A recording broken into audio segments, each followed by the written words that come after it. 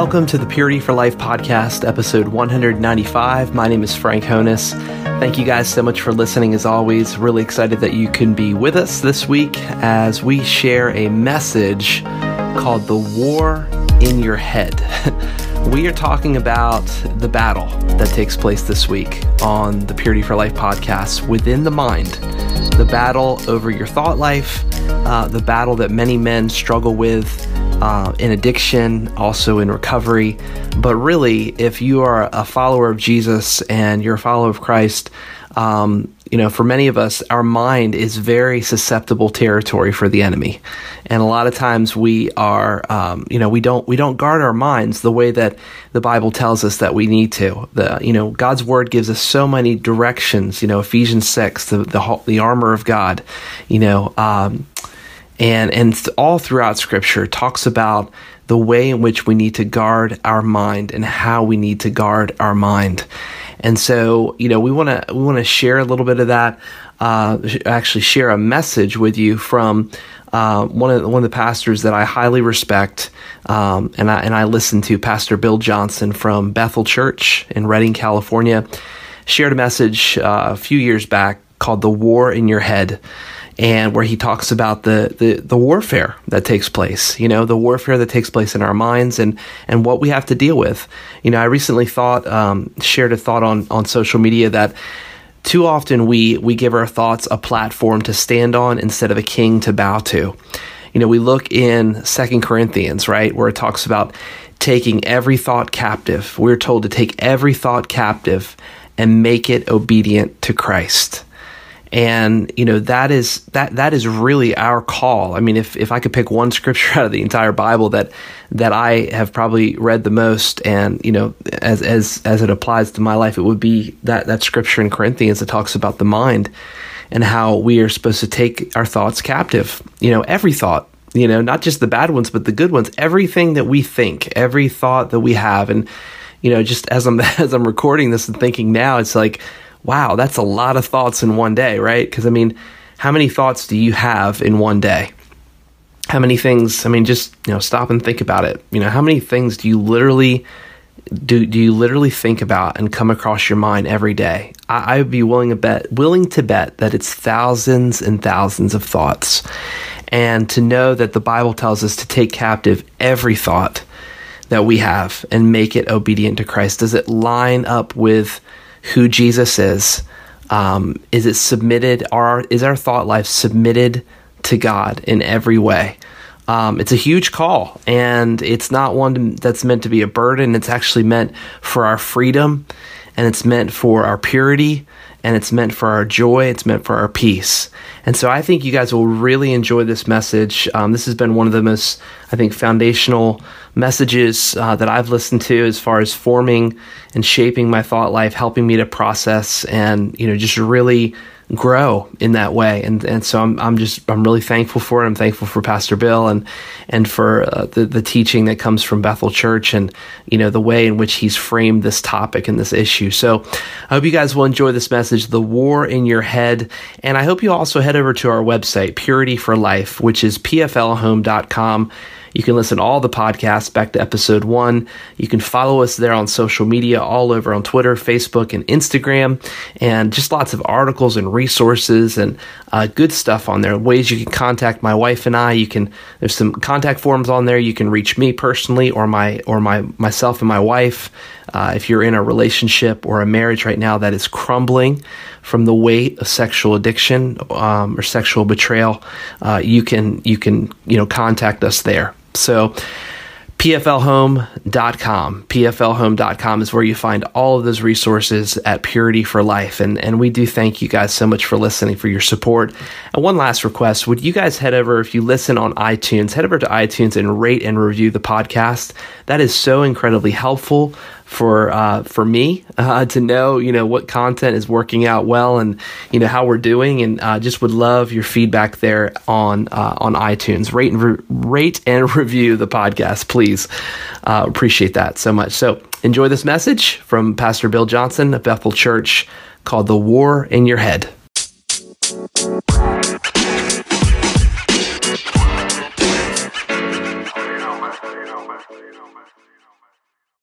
Here's what I want to talk to you about. I want to talk to you about spiritual warfare, specifically the mind. How many of you have learned that the battleground is the mind in spiritual warfare? The Bible instructs us very specifically what to do in spiritual warfare in the area of the mind, taking captive thoughts, those kinds of things. So I've got 3 areas of Scripture. We may only read one of them, and then I'll quote the others just to see if we can save some time on this one. So go to 2 Corinthians chapter 10. We're going to read a couple verses out of there, and we'll just get started. The basic premise for what we're going to study is in these verses, the Apostle Paul talks about pulling down strongholds. If you would picture a stronghold, like in biblical days, Old Testament times, there'd be a walled city, or perhaps a castle comes to mind. Maybe I've watched too much TV, but a big place where an army, a battalion can hide within this castle. And these castles, these walls of cities are made of huge stones. And the Bible talks about tearing down these strongholds. And these stones basically, according to this passage, these stones are basically thought patterns that war against the knowledge of God. These are ideas and ideals that are in conflict with what God says. And the enemy actually inhabits these realms of thought. A stronghold is where an army will rest so that they can go out from there and do exploits. So it's a resting place so the enemy hides safely in the thought life, not the imagination in the sense that you're imagining this, but the reality is in the broken thoughts of people, inconsistent with the knowledge of God. It's where the enemy is concealed and is safe to hide. And from there, he works to kill, steal, and destroy. So let's take these passages, and then we'll just start talking. All right? I should probably turn to that chapter myself. Here it is. Corinthians, not Chronicles, Corinthians chapter 10, verse 3. Though we walk in the flesh, we do not war according to the flesh. The weapons of our warfare are not carnal, but mighty in God for pulling down strongholds, casting down arguments and every high thing that exalts itself against the knowledge of God, bringing every thought into captivity to the obedience of Christ. Look at verse 4 and 5 again. The weapons of our warfare are not carnal, but mighty in God for pulling down strongholds, casting down arguments. Some of the translations will say reasonings or imaginations, casting down arguments and every high thing that exalts itself against the knowledge of God, bringing every thought into captivity to the obedience of Christ. So here is this picture of dealing with ideas, thoughts that are completely separate from the ideas of God, the thoughts of God, the plans of God. Let me back up. We can't afford to entertain thoughts about us that he doesn't think about us. The moment we do, we entertain a lie and we actually war against the very purposes of God in our life. When we dwell on, feed those things that are contrary to his word over us, we actually war against. That's why the Bible says the mind set on the flesh is death. It cannot obey God. It cannot obey God. So the mind that is contrary to the purposes of God actually sets us up for failure, sets us up to be incapable of doing the very commanded direction that the Lord has given us. So here the scripture gives us this picture, the picture of strongholds being pulled down by taking thoughts captive and specifically casting down. It's a violent term, casting down thoughts, imaginations, reasonings that are inconsistent with God. It's the target of the Lord for you and for me every single day of our life. He is looking for you and me to know the mind of Christ and to live as a model or an illustration of the mind of Christ. It's not just that we think happy moral thoughts. That's a no-brainer. That's absolutely true. But he thinks completely different. Completely different. When he warned the disciples, when he began to teach them about the influences, the potential influences in their life that were negative, he warned them in Mark 8, he said, be careful of the leaven of Herod and the leaven of the Pharisees. Be careful of the religious system where God is at the center, but he's impersonal and powerless. And be careful for Herod, the political system where it's humanistic in nature. Be careful for these influences over the way you think. And so he began to talk to them with this analogy about leaven. And the disciples responded in fear because they didn't have enough food for lunch. So they only slightly missed the subject. He was talking to them about influence on the mind. They thought he was talking about, did you bring food for lunch? So they completely missed the lesson entirely. And they started doing fear. Now, every response we have in life is either out of love or it's out of fear. Come on.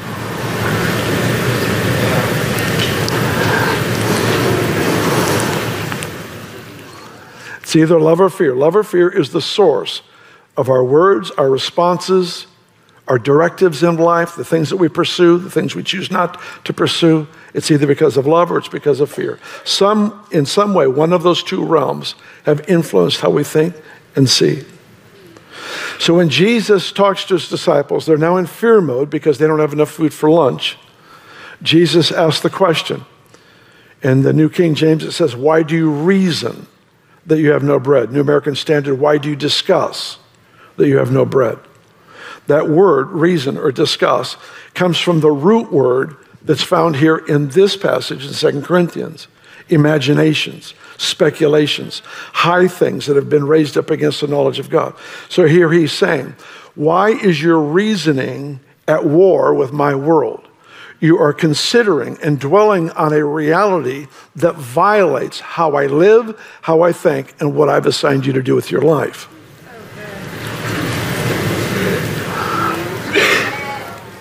Amen, Bill. That was a very good point. All right. So Jesus is challenging their thinking. When you first get saved, the first thing we start dealing with is what we think about. If we find ourselves thinking with hatred or with greed or lust or envy or whatever it might be, those things get exposed to us.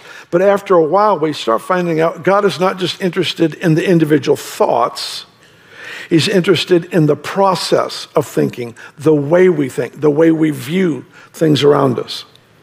The disciples are in a boat with no more than one loaf of bread. They don't have enough food for lunch. They go into fear mode.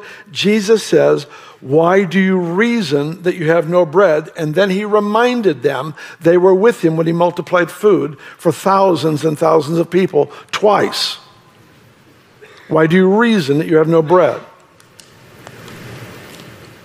Why does your imagination start with what you don't have? How many of you have been in a financial crisis before? How many of you have had God do a miracle and provide for you? How many of you, after that financial crisis, you had another one, even though God answered the first one? How many of you were as nervous the second time as you were the first time? All right, that's the point. That's his question. Why do you reason? Why didn't you change the way you think because you saw my nature?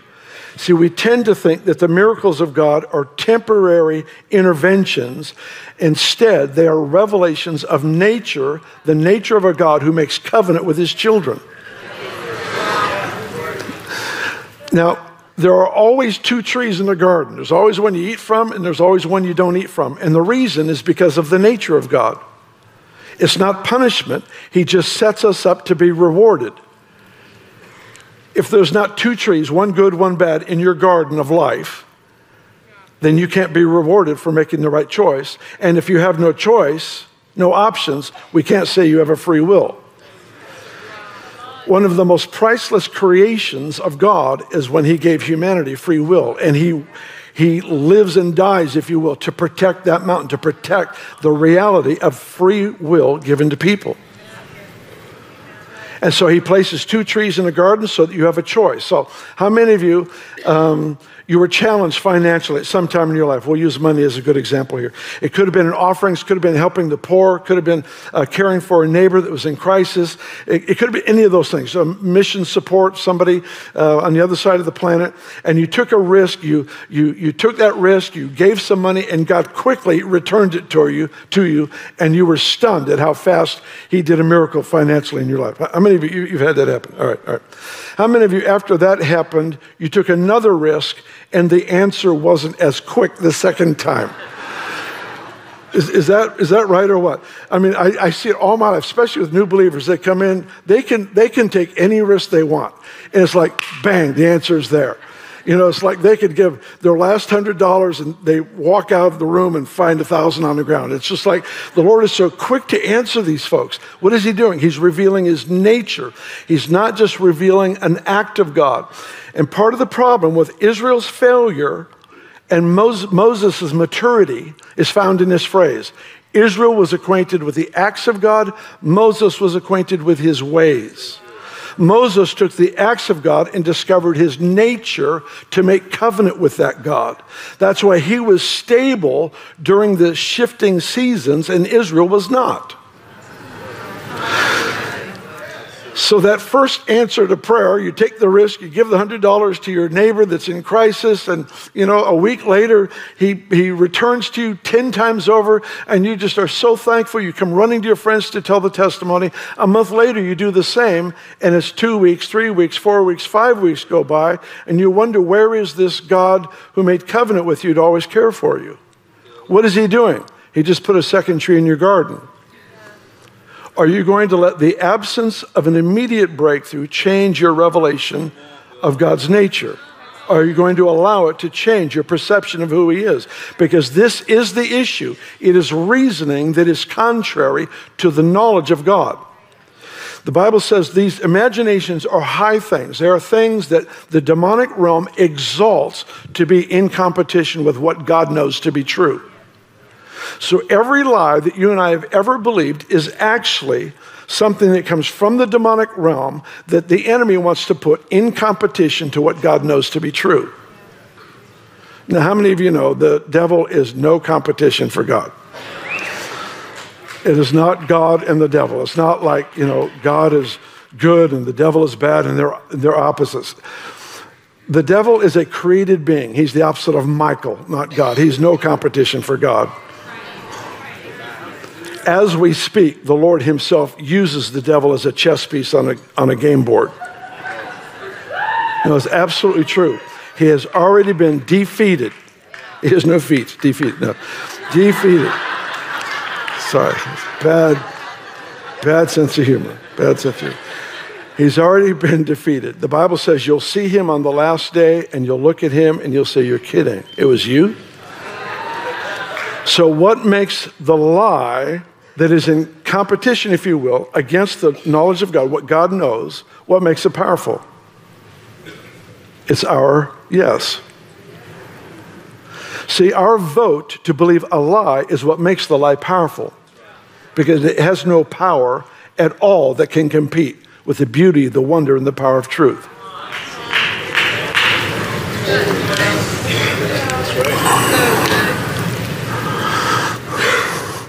Let's drink to that.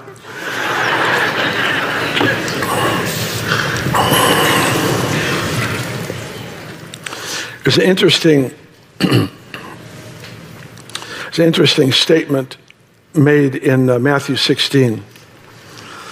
And I'll just give you the story, the background, and you can write it, the reference down, verse 20, 23, in that area.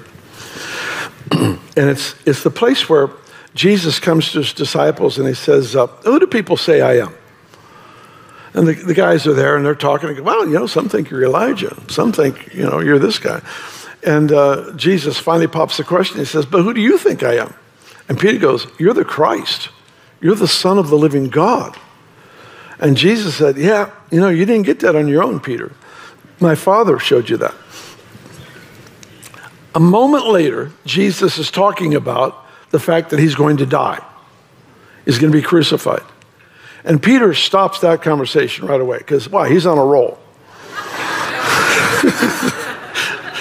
He stops and he starts to correct Jesus. How many of you have discovered out of your own experience, it's not smart to correct God? He's just kind of an immovable person. He's right, period. And so he corrects Jesus, and Jesus changes his tune. A moment earlier, flesh and blood did not reveal that to you. That came to you from my heavenly Father. The next moment, he looks at Peter and he says, "Get behind me, Satan," because your mind is not set on the interests of God. Your mind is set on the interests of man. So here's this crazy picture. Peter is rebuked by Jesus, and Jesus says, "Get behind me, Satan," because your mind is not set on the things of God. Your mind is fixed on the things of man. Get behind me, Satan. Your mind is fixed on the things of man. Humanity without Christ at the center is demonic in nature.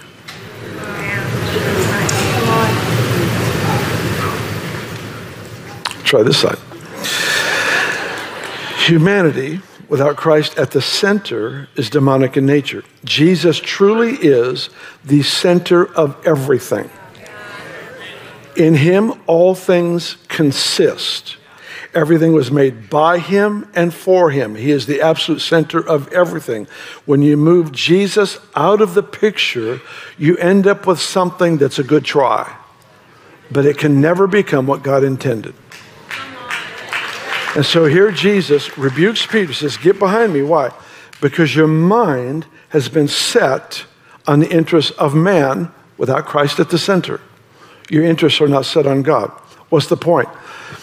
There's something that I've heard referred to as practical atheism.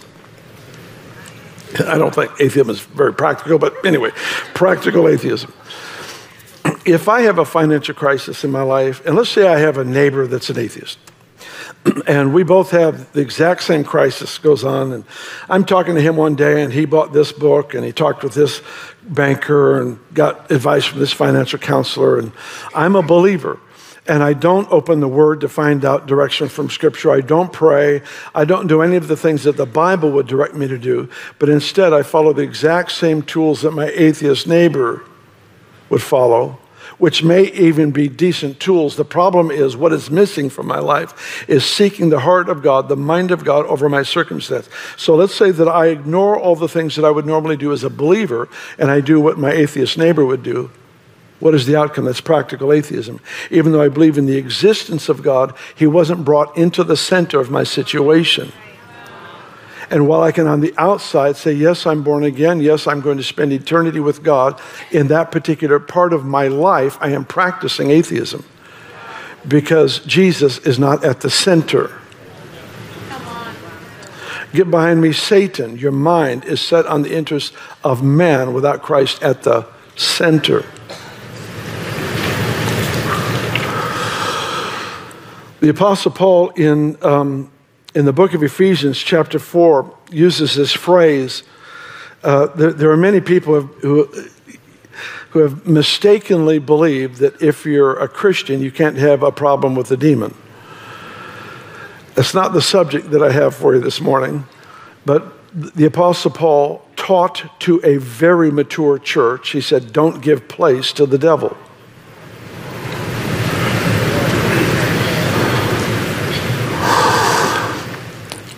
About 3 verses before that phrase, don't give place to the devil, is the exhortation to be renewed in the spirit of your mind.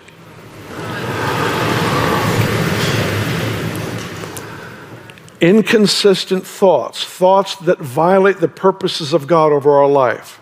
They are like the blocks in a wall. And the enemy doesn't inhabit a thought in the same way he inhabits a pattern of thinking. A pattern of thinking that wars against the purposes of God actually create a realm of safety for him to hide in and dwell in and to attack from. This whole issue that I have had in my heart to talk to you about today is not devil-focused at all. In fact, you know that whenever we teach on this subject, we never make it about chasing the devil. He's not worthy of my attention. Only long enough to get the crosshairs on him and pull the trigger. is not worthy of our discussion or infatuation. I have zero interest. But when it gets in the way, when there's a problem that has been created because I've given myself to believe something that is in violation to what God knows to be true, then I must repent and deal with that pattern of thought. How many know it's one thing to just confess the sin, it's another to change the way you think about that subject. It's the reason the word repentance doesn't mean cry at the altar, even though that may be a legitimate expression. The word repentance means to change the way you think. So to truly repent about something that he deals with me on means that sorrow for sin has to be deep enough that it changes my perspective on what's true and what's a lie. Every lie that the enemy has ever presented to you and to me throughout our entire life has always been something he has raised up. In fact, the word here is it is an exalted thought, an exalted idea. I've never seen a time when there's been more intentional raising up of exalted ideas that undermine the work of the gospel. I've never seen it in my life. I'm happy to rejoice and say I've never seen such breakthrough as I see right now. The extraordinary miracles of addictions broken off literally in moments, 10, 20, 30 years of heroin addiction or whatever it might be, just broken off literally in moments. Seeing cancers healed. We had testimony this morning of a lymphoma that was healed. We have constantly, we have the breakthrough in the physical realm. We have the mental illness that gets healed. Over 60 cases that I know of bipolar that have been completely healed and restored. It just doesn't matter. I talked with a gentleman, the power of God went through him. It was like lightning, literally. He's schizophrenic. Lightning went through him. I saw him a year later. And he's completely in his right mind, and he has brought deliverance to a great, great number of other people because Jesus actually put him in order, put him together. So we're seeing breakthroughs on high levels with CEOs and political leaders in the low levels. We just had an individual converted, I believe it was this week, who has been guilty of the worst crimes you can imagine. And the Lord saved him and brought deliverance to him just this past week. So here's the point. We're seeing extraordinary breakthrough, but don't think for a moment that those breakthroughs come without the enemy trying to exalt ideas that war against the knowledge of God, what God knows to be true. Good word. What's vital for you and for me is to realize that in every situation of our life, every time we get a breakthrough, there's another 2 trees planted in the garden. Every time there's a breakthrough, you get an economic breakthrough, guess what? A second tree just got planted in your garden.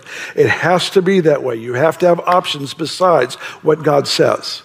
You have to have the option. Why? Because it's the only way you break into reward. He's a rewarder. His own nature is described as a rewarder. Those who come to God must believe that he is and that he is the rewarder of those who seek him. Because he is a father who loves to reward and to bless and to give honor and to celebrate people, because he is that way, he must give you an option so that he has a reason for reward.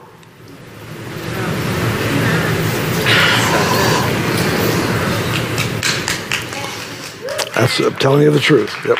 All right.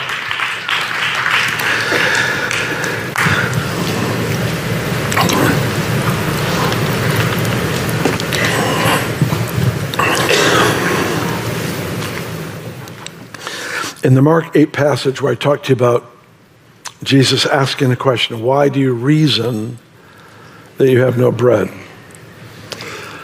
His next question is your heart still hard?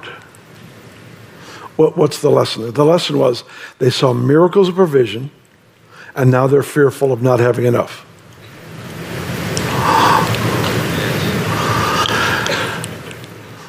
Whenever we've seen the miracle of provision, we lost the right to begin any thought process with what we don't have. That's the expense of the miracle realm. Is every time there's a miracle, he reveals his nature. And that nature always carries with it the invitation for encounter, for covenant, making covenant with a God who never fails. So his next question is your heart still hard? What's the point? A hardened heart poisons the mind.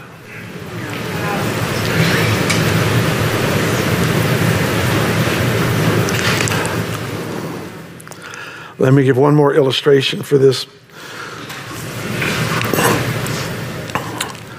It's out of the other spiritual warfare chapter. It's Ephesians 6. And in this particular passage, Paul does something very similar to here, except he starts to describe what has been given to us to keep us safe, and then what has been given to us to give us advancement. And he starts by saying in Ephesians 6, he says, you have the helmet of salvation. Think saved.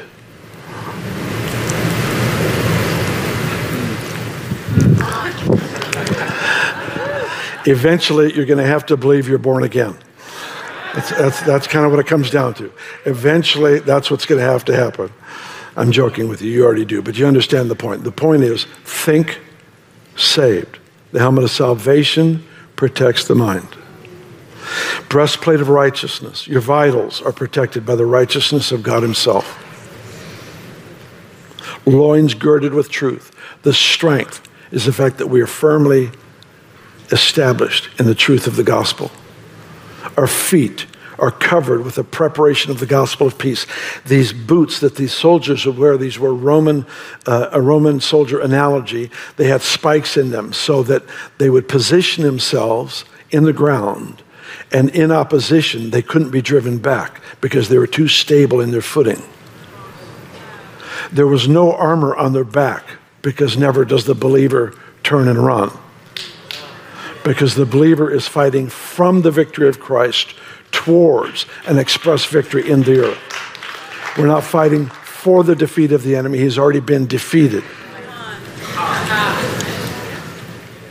And then it talks about the shield of faith and the sword of the Spirit, which is the Word of God. What is the tool now of the enemy? It's a fiery dart. I'd like to suggest to you that the target is the mind. The target is thought processes now that are exalted or raised up against what God knows to be true. What do we use to quench those fiery darts, those suggestions of the enemy? It's the shield of faith. What happens if you get hit by a fiery dart, gets past your faith? You have the sword of the Spirit. What you may not realize is this sword was not a long sword to do a sword fight with. This was a small Roman dagger that was used to dig arrows out of himself.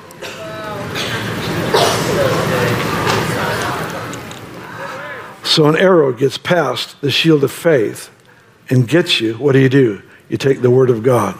Come on. Did you get it? You take the Word of God to minister to yourself. So good, bro. Come on.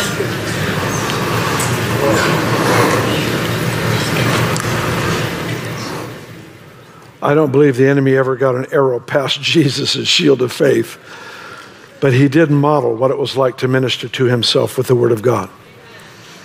The enemy says, turn this stone into bread. Man shall not live by bread alone. So you find him ministering to himself with the Word of God.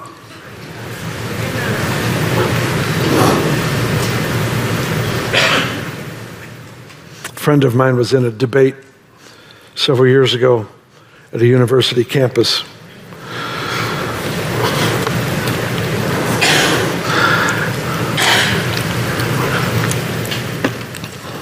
The professor had done everything he could to mock my friend, who was a fire-breathing evangelist, which is the only kind to have. It's fire-breathing evangelist. And he did everything he could to not only mock him, but to tear down the Scripture.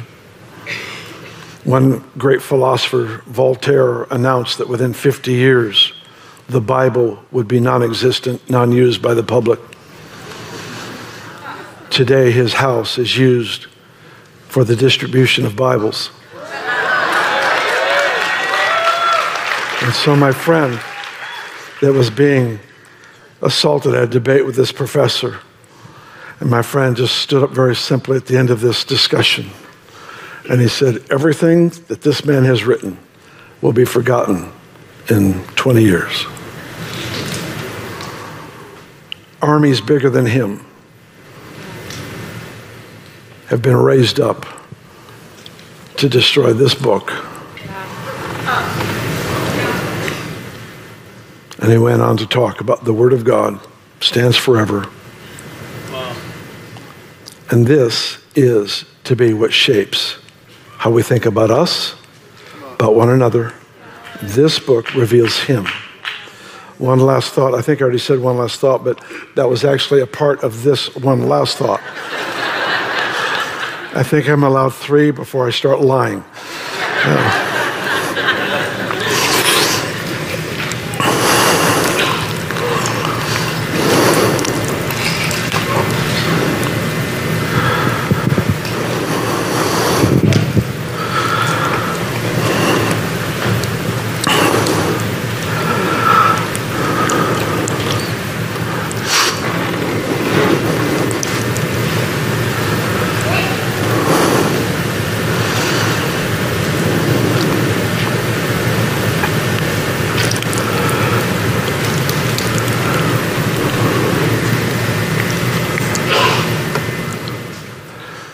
Jesus said, you study the scriptures because you think in them you have eternal life. He's speaking to the Pharisees whose life was around the study of scripture. He wasn't putting down the study of scripture. He was just exalting what the study of scripture is supposed to lead to. And so he brought this word of correction to them, and he said, in John 5, he says, you study the scripture because you think in them is eternal life. He said, these testify of me, and you're not willing to come to me. In other words, the Word of God is to lead to an encounter with the Word of God. The black and white leads to the person, and without the encounter with the person, the process is incomplete. If you have only an encounter with the printed page, you become equipped enough to debate with people who disagree. But when we have encounters with the person, we walk away with nothing but supreme value for people, with affection, love, and devotion for people. Not compromising truth, but realizing love is what changes a life.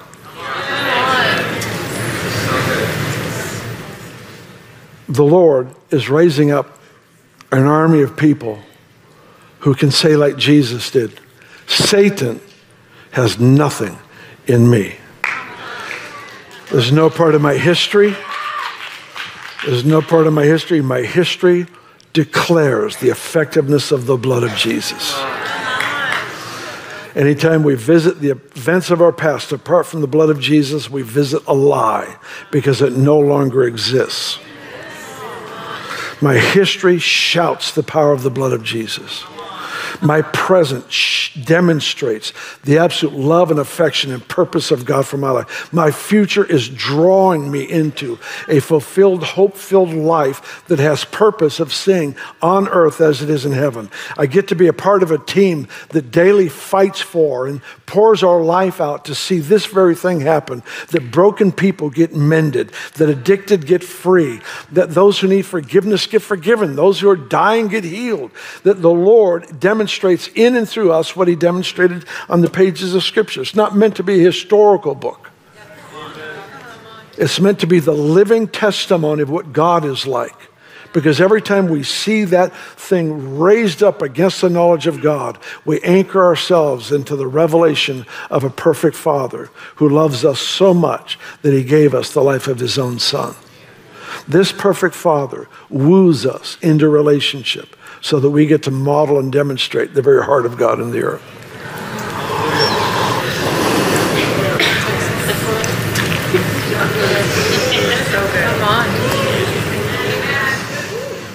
That's spiritual warfare 101. That's what it is. Why don't you stand?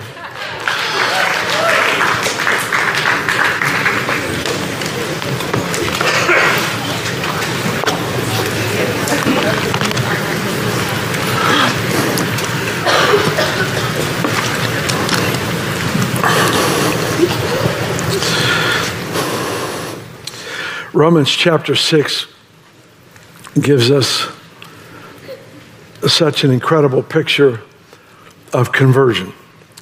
The book of Romans is the book on salvation. It is the book that deals with the theology of conversion more profoundly, more deeply than any other book.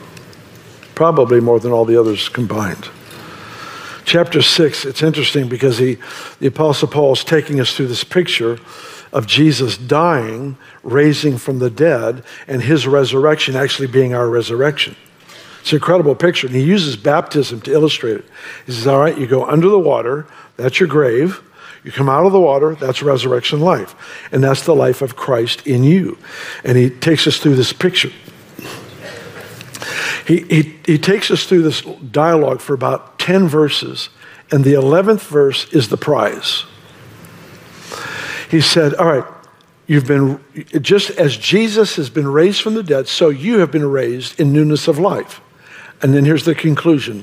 Even so, or consistently with that reality, consider yourself dead to sin.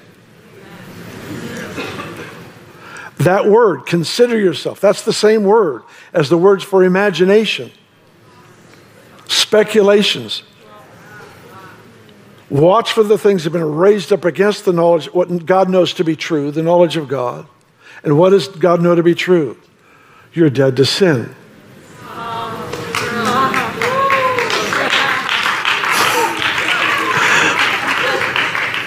Think of yourself this way.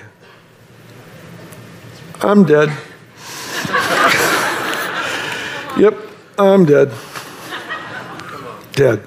Dead. I'm dead. Dead to sin.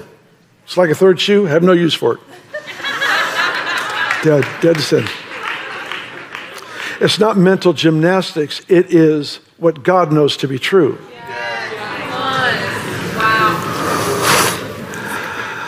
Adjust this to his this. What he says, what he thinks. That was the third and final ending. I just realized I ended it again. Oh, goodness. All right, Jesus, help us. Let's have the ministry team come on down real quick, if you would. We're going to pray together before I release you, so hang on just a moment. Ministry team, come on down. These folks are trained for your breakthrough.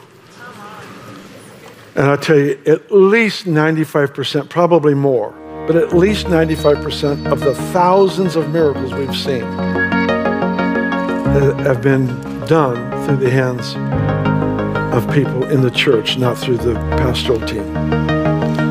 So we've got a team here that would love to serve you and pray for you. So as soon as I'm done, if you need to know the Lord, you maybe don't know the Lord. You know what? Today's the day just to know what it is, to be not only forgiven of sin, but given eternal life. Today's the day.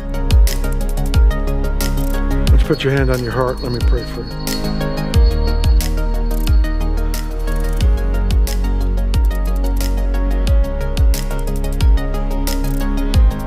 Father, I ask for the honor of the name Jesus, that you'd continue to launch us into the mind of Christ, how you think, how you see, how you perceive. There's no hardness there. There's just tenderness. You don't extinguish a candle that's about to go out. You protect it so that the flame gets higher. You just have that way about you that just protects the good things in us. And I pray that our thoughts this week would come out of that understanding what you're like as the ultimate Father. I pray this in Jesus' name. But today also would be a day where addictions are broken. People come to Christ. Let it continue.